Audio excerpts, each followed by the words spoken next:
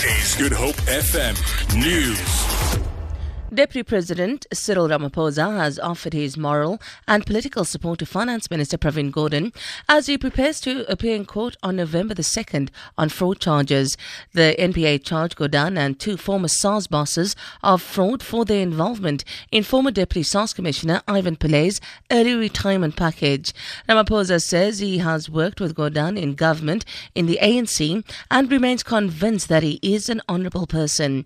The Deputy President spokesperson Ronnie Moepa says he believes in the rule of law but asks South Africans to rally behind Gordhan as he prepares to deliver the medium-term budget statement. In this regard, and whatever the legal challenges that Minister Gordhan may face, we must not undermine the work that the government, jointly with leaders of business and labour, have been doing to stimulate domestic and international investment in our economy and have yielded impressive outcomes across a range of industrial sectors. Accordingly, we must conduct ourselves in ways that will uphold our constitutional values and maintain South Africa's good reputation internationally. I therefore wish Minister Gordhan well as he prepares to deliver the medium-term budget policy statement and hope that this challenge will not distract him from focusing on this rather important national task.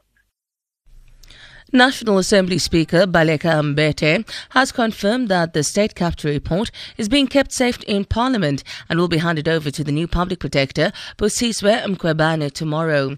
Parliament had issued a statement saying that Mbete would not hold the report for safekeeping. This follows the Pretoria High Court ruling that the report cannot be tampered with pending the court decision on applications to interdicted by both President Jacob Zuma and Cooperative Governance Minister Des van Rooyen. Secretary to the National Assembly, Masibulele Ngwaso, says Mbete never rejected the report.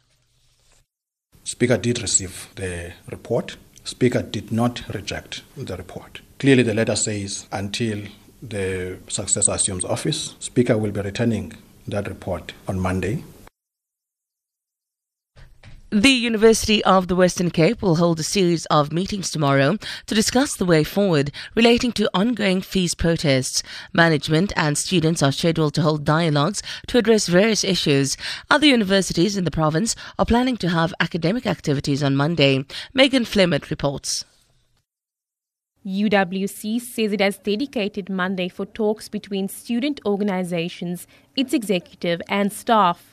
Classes were suspended at the institution over the past few weeks. The Cape Peninsula University of Technology will meanwhile move its administrative operations to the Wingfield military base in Goodwood to ensure minimal disruptions. This after buildings were set alight in the past week and two security guards locked inside a burning building. The University of Cape Town has announced that classes will resume on Monday. According to its timetable, the academic program will end on the 2nd of next month, with final examinations commencing on the 7th. Classes at Stellenbosch University are also set to continue. Megan Flemett, SABC News, Cape Town.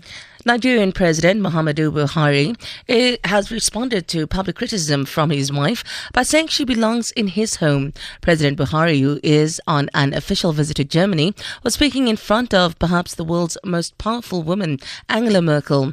He says he does not know which party his wife belongs to, but that she belongs in his kitchen and living room.